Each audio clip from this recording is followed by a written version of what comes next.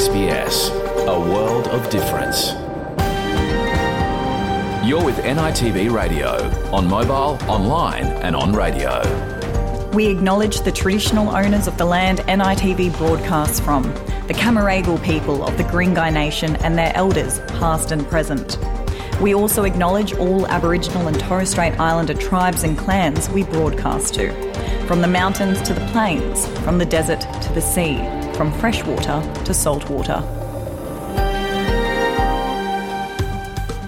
Yuridamarang, hello, I'm your host Luana Grant and welcome to NITV Radio for this Friday, the 7th of July. Throughout this week on NITV Radio, we have continued to share interviews paying tribute to this year's theme for our elders as NAIDOC Week wraps up this weekend. Coming up on the program today, a conversation with Shauna Bostock about her new book, Reaching Through Time, revealing the devastating impact of colonisation on Aboriginal families. It also shows how family research can bring a deeper understanding and healing of the wounds in our history. And also coming up on today's show, we share a story about Monash University's 27th Indigenous Nationals, an annual event bringing together student athletes from universities across Australia to compete in a variety of sports. And NITV Radio caught up with two-time Grammy Award-winning musician Lucky Oceans, who has produced the album Songs for Freedom, which has been selected by ABC Country's Album of the Week to coincide with NAIDOC Week. All of these stories and more coming to you after the latest news. Australia Day 1972 saw the first Aboriginal embassy erected outside Parliament House. The native title legislation must be amended. And they've walked this land so many times before anybody came. I am sorry.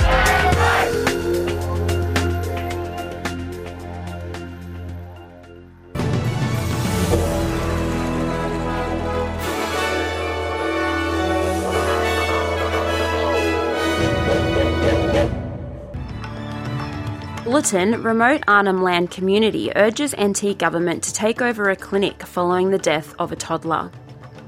Traditional owners in Darwin lodge emergency application to halt the bulldozing of a culturally significant site. And the United Nations tells Israel that escalation is not the answer after assault on the West Bank.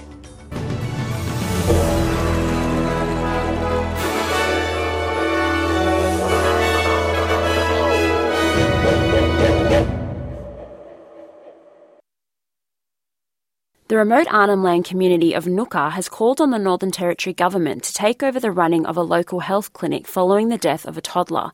The family of the 3-year-old say they asked the Sunrise Health Service Clinic for help numerous times in the days leading up to his death.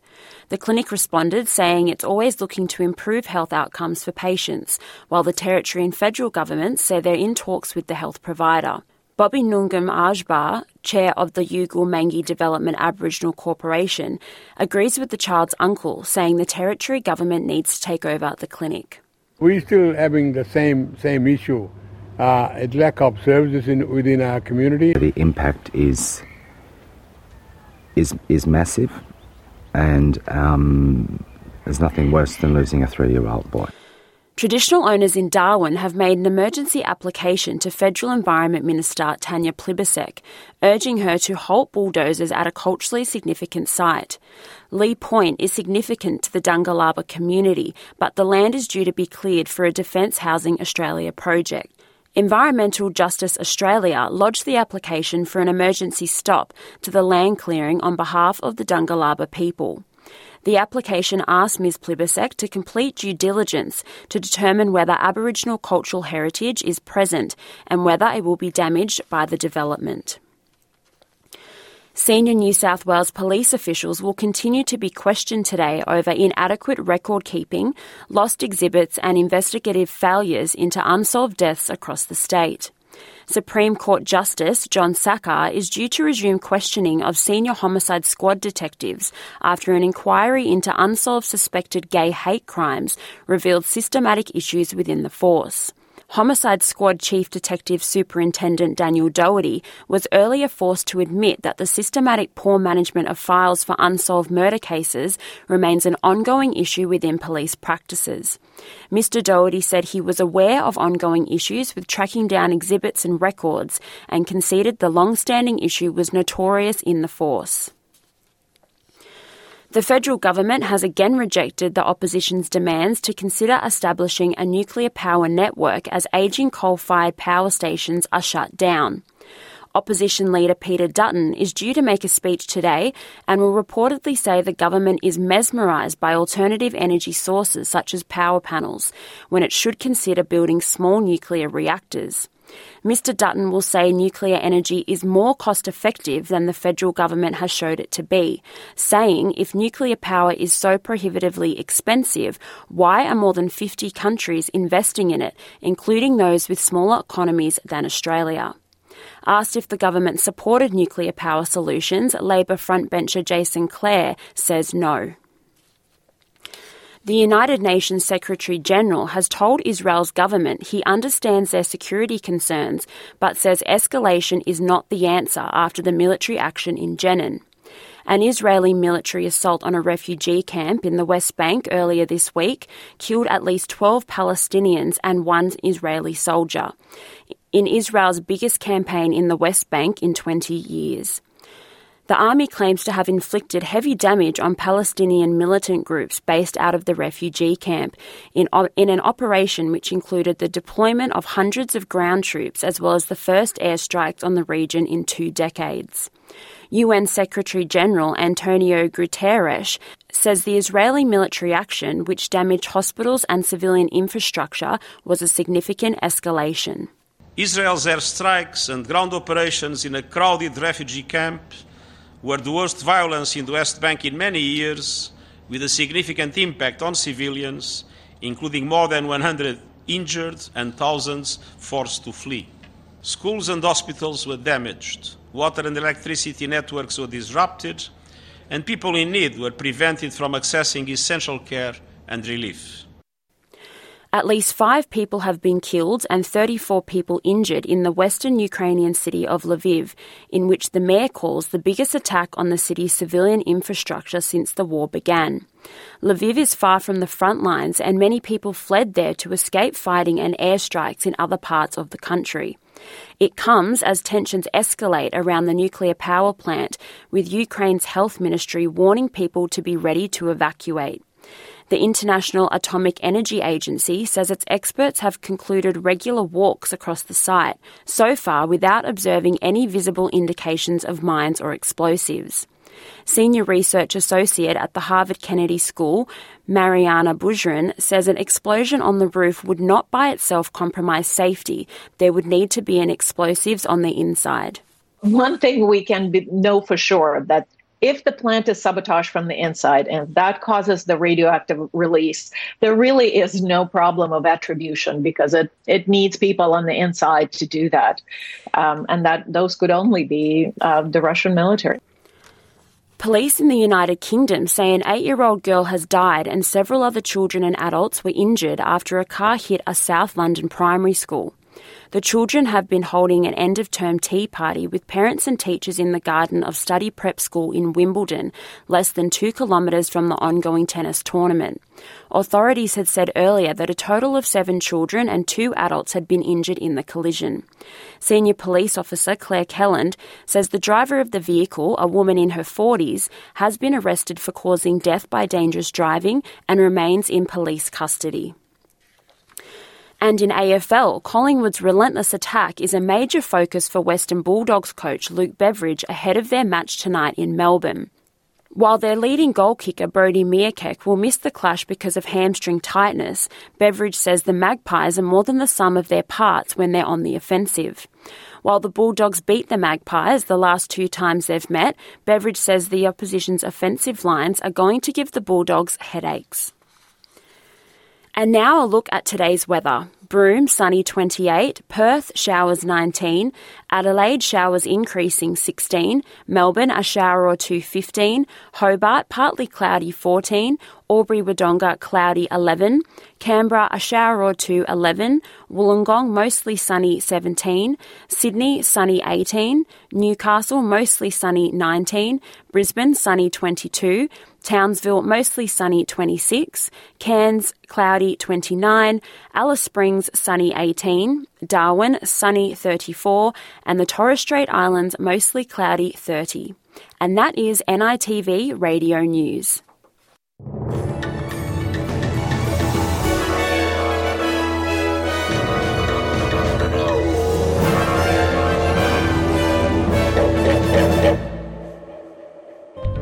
NITV Radio, Monday, Wednesday, Friday at 1 p.m. or anytime online. Welcome back to NITV Radio. I'm your host, Luana Grant, and that was A Little Bit of Country by Fitzroy Express. Still to come on the program, we share a story from Monash University's 27th Indigenous Nationals, an annual event bringing together student athletes from universities across Australia to compete in a variety of sports. And NITV Radio caught up with two-time Grammy Award-winning musician Lucky Oceans, who has produced the album Songs for Freedom, which has been selected by ABC Country's Album of the Week to coincide with NAIDOC. But first, Shauna Bostock's new book, Reaching Through Time, reveals the devastating impact of colonisation on Aboriginal families and how this ripples through to the present. It also shows how family research can bring a deeper understanding and healing of the wounds in our history. NITV Bertrand's Tungandami has more.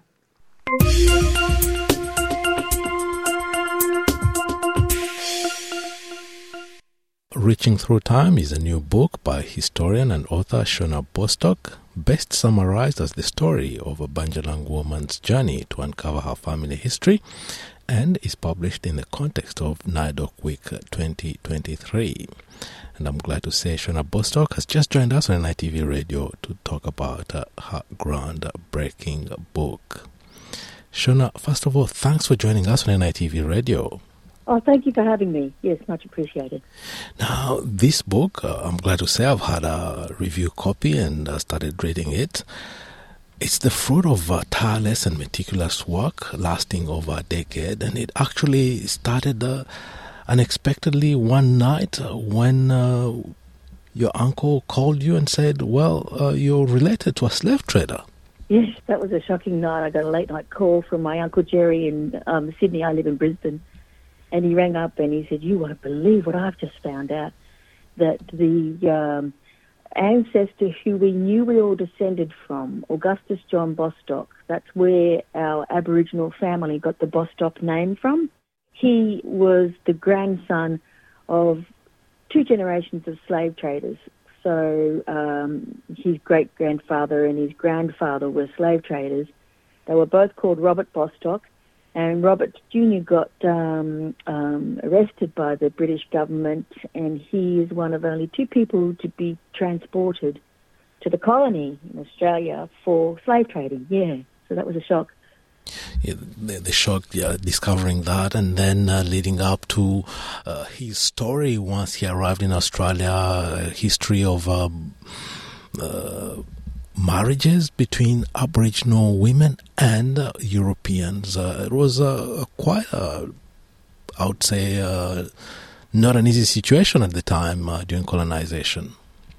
No, it wasn't. It was very uncommon. But Augustus John Bostock, the grandson of the slave trader, ended up being educated with all that money that the wealth that they had. His family sent him to England to be educated, and then he came back to Australia, and there's many lost years of his travels that I couldn't find any information on.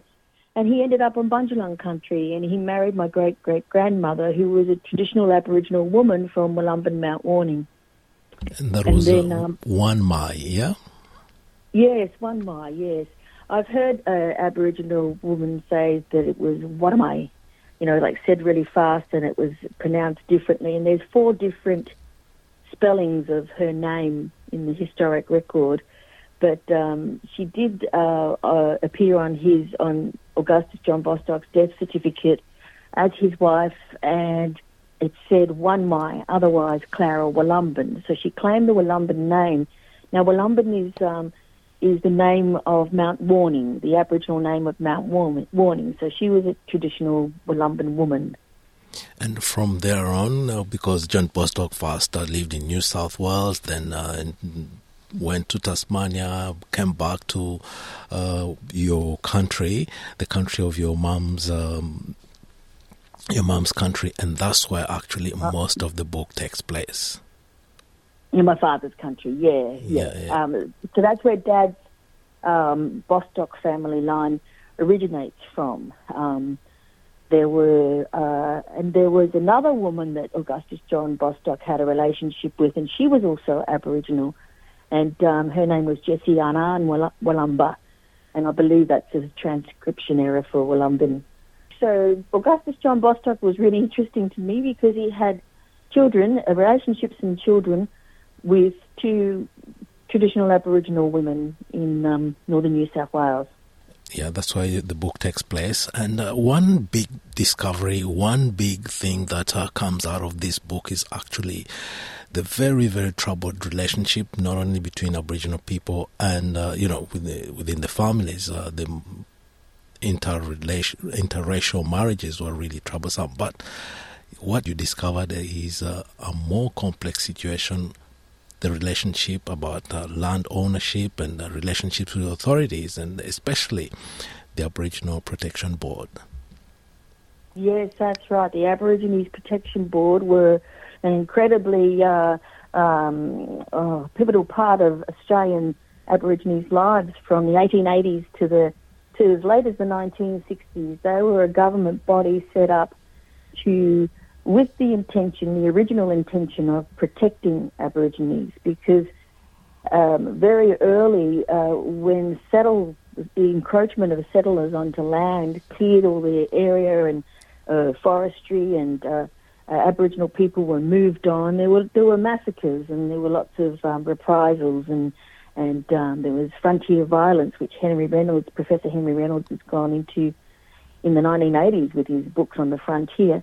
And so some missionaries appealed to the New South Wales government to help us have some funding to protect these Aborigines, because a missionary got a bunch of Aborigines together who were starving because they were, violently ripped off their land and had no food source, and they were doing the best they could, but they were moved here, there, and everywhere. And so the Aborigines Protection Board was set up to help Aborigines and to place them on Aborigines reserves.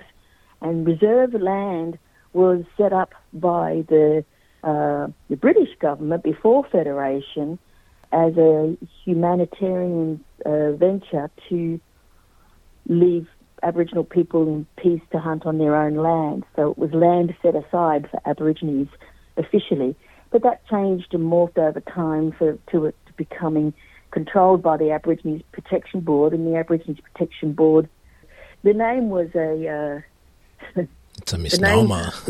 They turned out to be completely opposite of protection, and they just wanted to control Aboriginal people's lives to a shocking extent. And I reveal all that in the book with archives, with Aborigines Protection Board archives.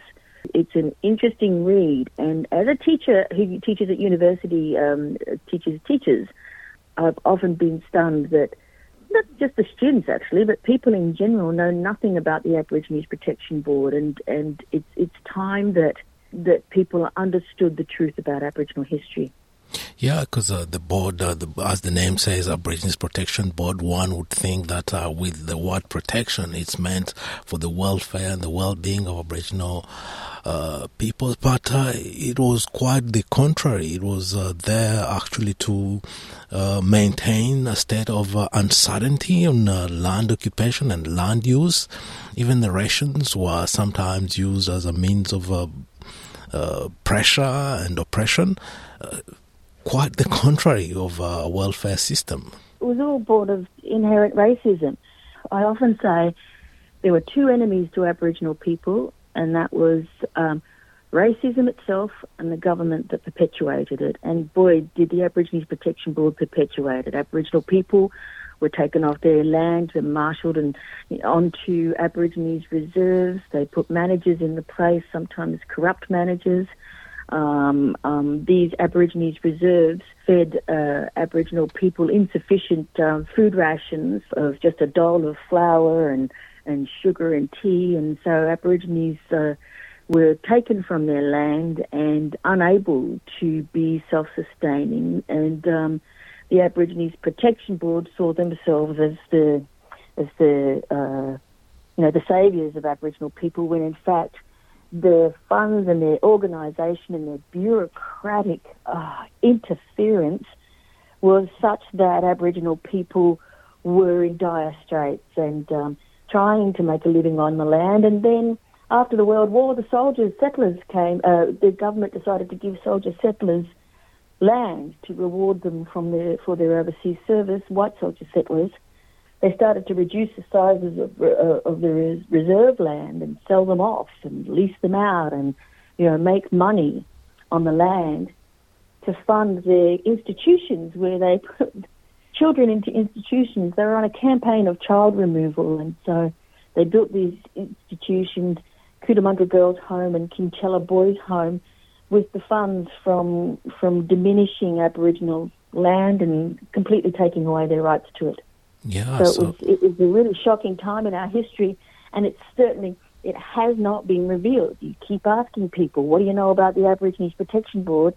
And then they say, oh, we were never taught about that at school. It's time the nation learned about this.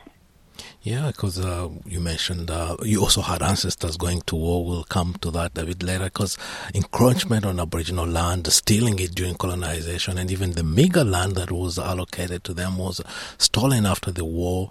And then you also mentioned the pastoralists who used to bring about any sorts of excuses just to get people removed from the small reserves allocated to them. So all sorts of pressure and uncertainty and just discrimination and cruelty.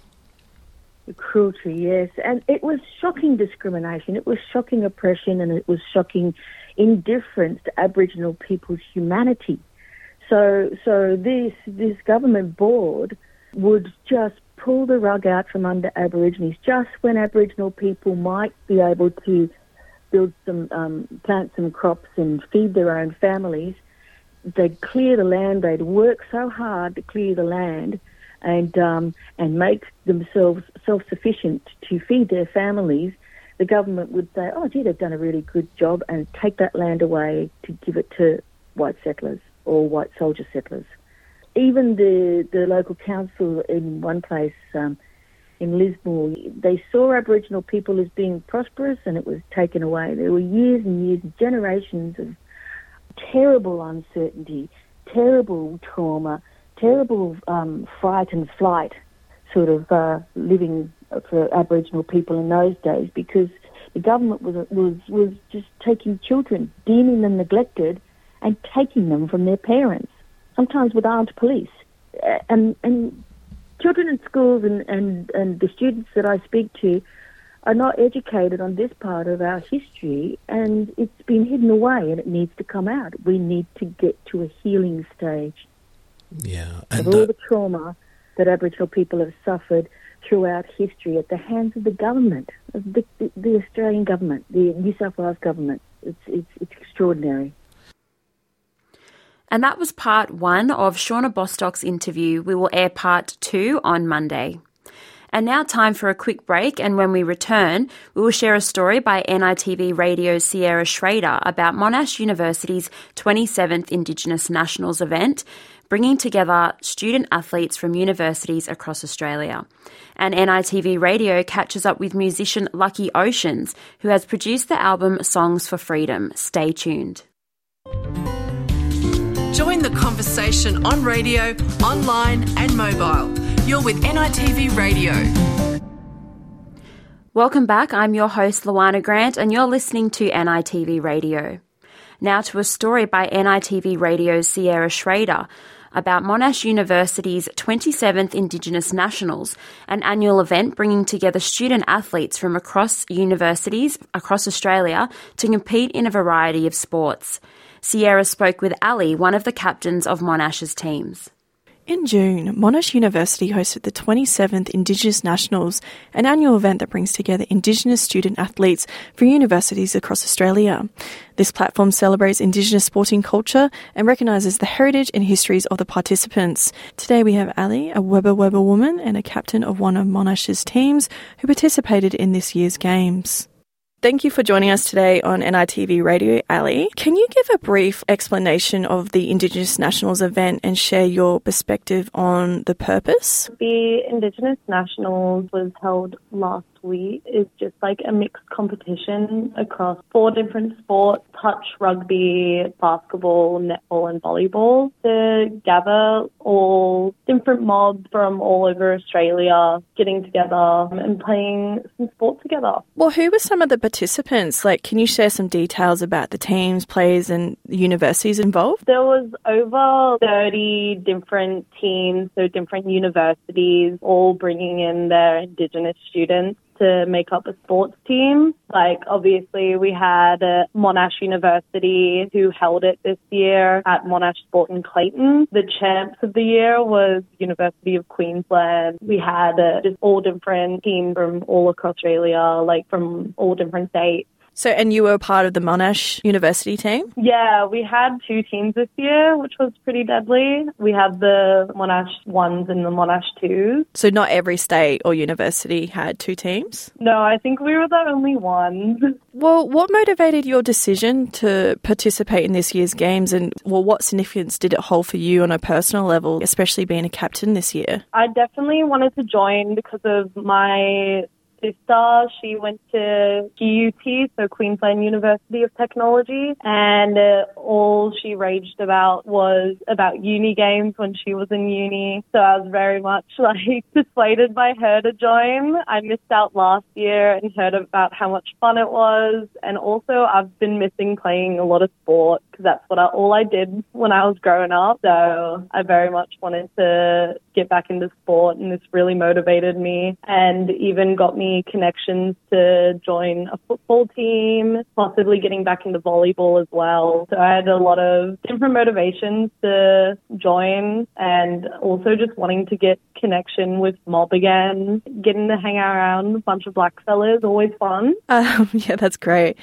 So why do you believe it's significant to organise and hold events like these games for Indigenous students? Well, it gives us a lot of connections, a lot of opportunities, even just making friends with mob, but also all of the different companies and sponsors and stuff that came in and that were wanting to set mob up with careers, internships, different opportunities to learn different things. They had a lot of elders come in and just talk to all of us. It was very much giving a lot of opportunities for mob while being able to get out there and get fit, play some sport.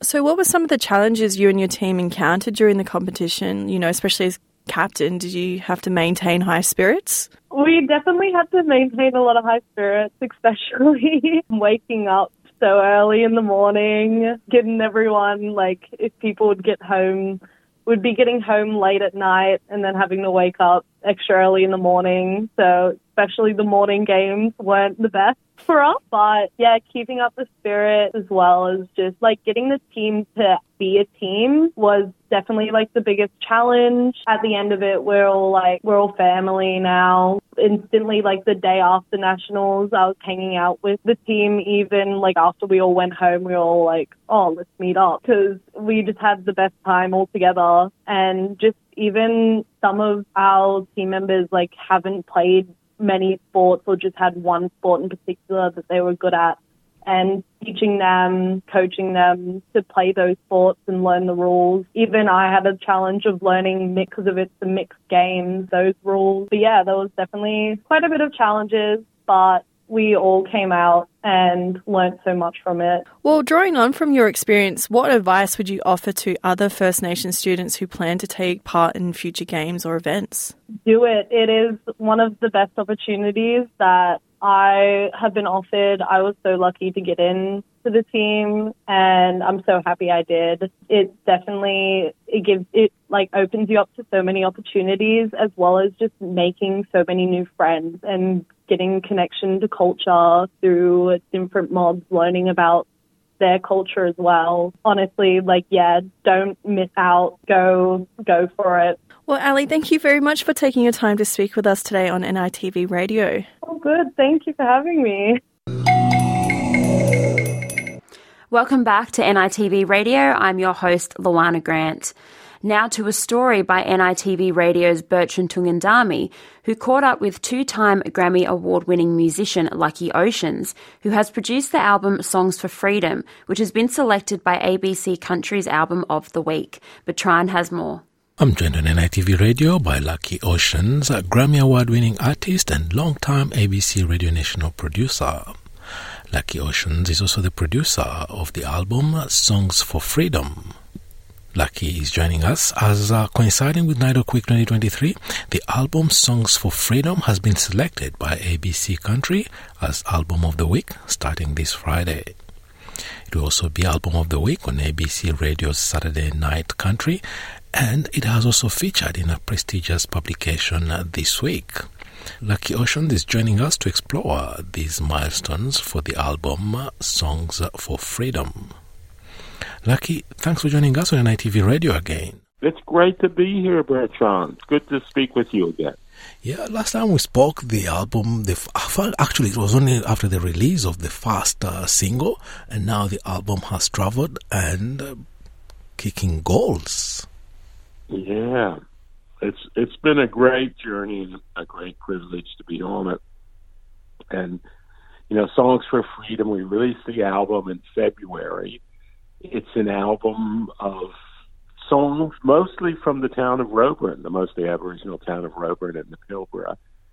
It's in aid of making people aware of the fact that there are so many Indigenous kids locked up in prison. So it's part of a political campaign too. But the show has great music. Great musicians have come together and written songs. And when we go to a place, like we went to Tasmania, we spoke with the Palawa people. Patrick Churnside, a Nullama man from Roebourne, and I went there. And you speak with them, and you get to know them and play the show with them. They did an opening ceremony. It was a beautiful thing. And most recently, we went to Darwin, where we teamed up with Shelley Morris, newly an AO, Shelley. She's not only a doctor, but she's an AO. And we wrote a song there. Most places we go, we try to write a song. And she got some of her friends down, and they were talking about the rates of imprisonment there are unbelievable.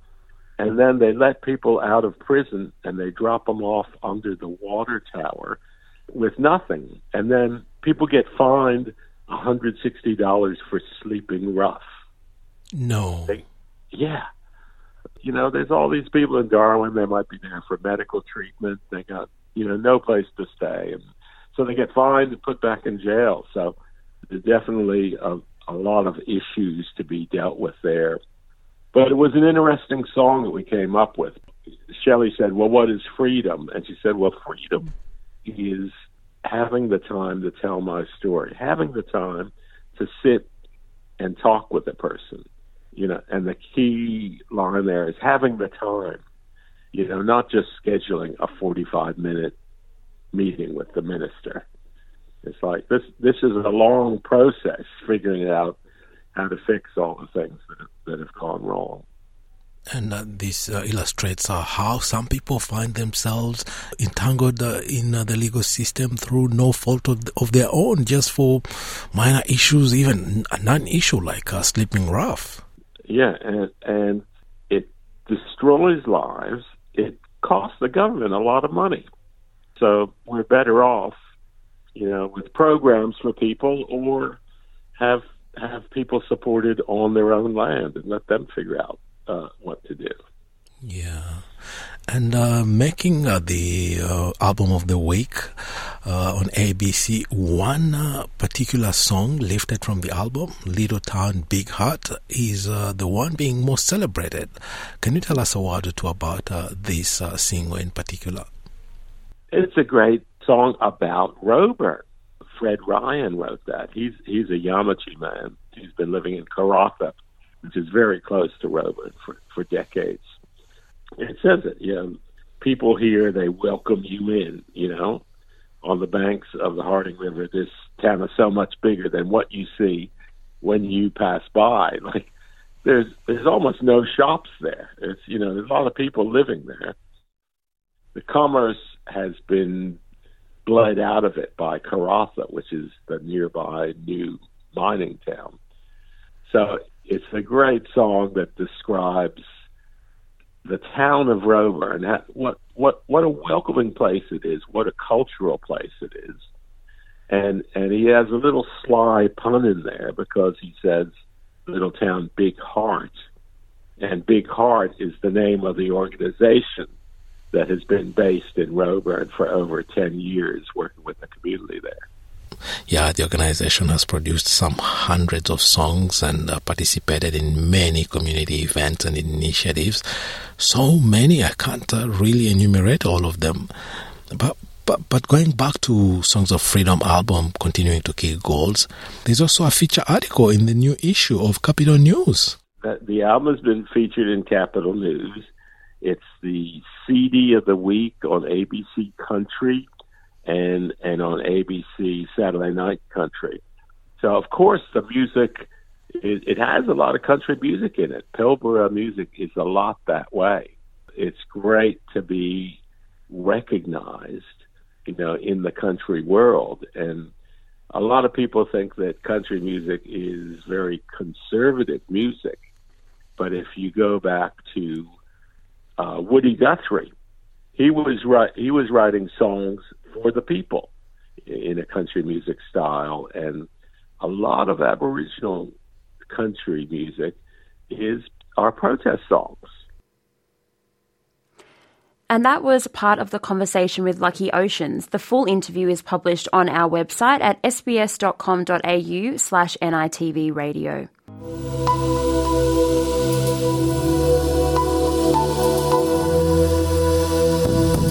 Have you heard some of the great podcasts that SBS creates, including ours? You can find them on the SBS audio app and website. Each year, we also invite podcast ideas from the public to commission new podcasts from diverse Australian voices. Do you have a story to tell? If you have an idea for a podcast series that would feel at home on SBS, we want to hear from you. Submit your pitch via our website until July 31. For more information, please visit sbs.com.au/podcastpitch. And that's all we have time for on today's program. I hope you've enjoyed our stories this NAIDOC week celebrating our elders. Just a reminder to tune into NITV and SBS simulcast of Going Places with Ernie Dingo Series 5, premiering on Saturday evening at 7:30pm, and Arnie Rhoda-Roberts in Orgal Oration on Sunday evening at 7:30. You can listen back to the show anytime online or catch any of our stories on our website at sbs.com.au. You can also find us on Facebook. NITV Radio will be back on Monday, Wednesday and Friday next week, 1 till 2 p.m, with more stories from right across the country. I'm your host, Luana Grant Mundungor. Thank you for listening.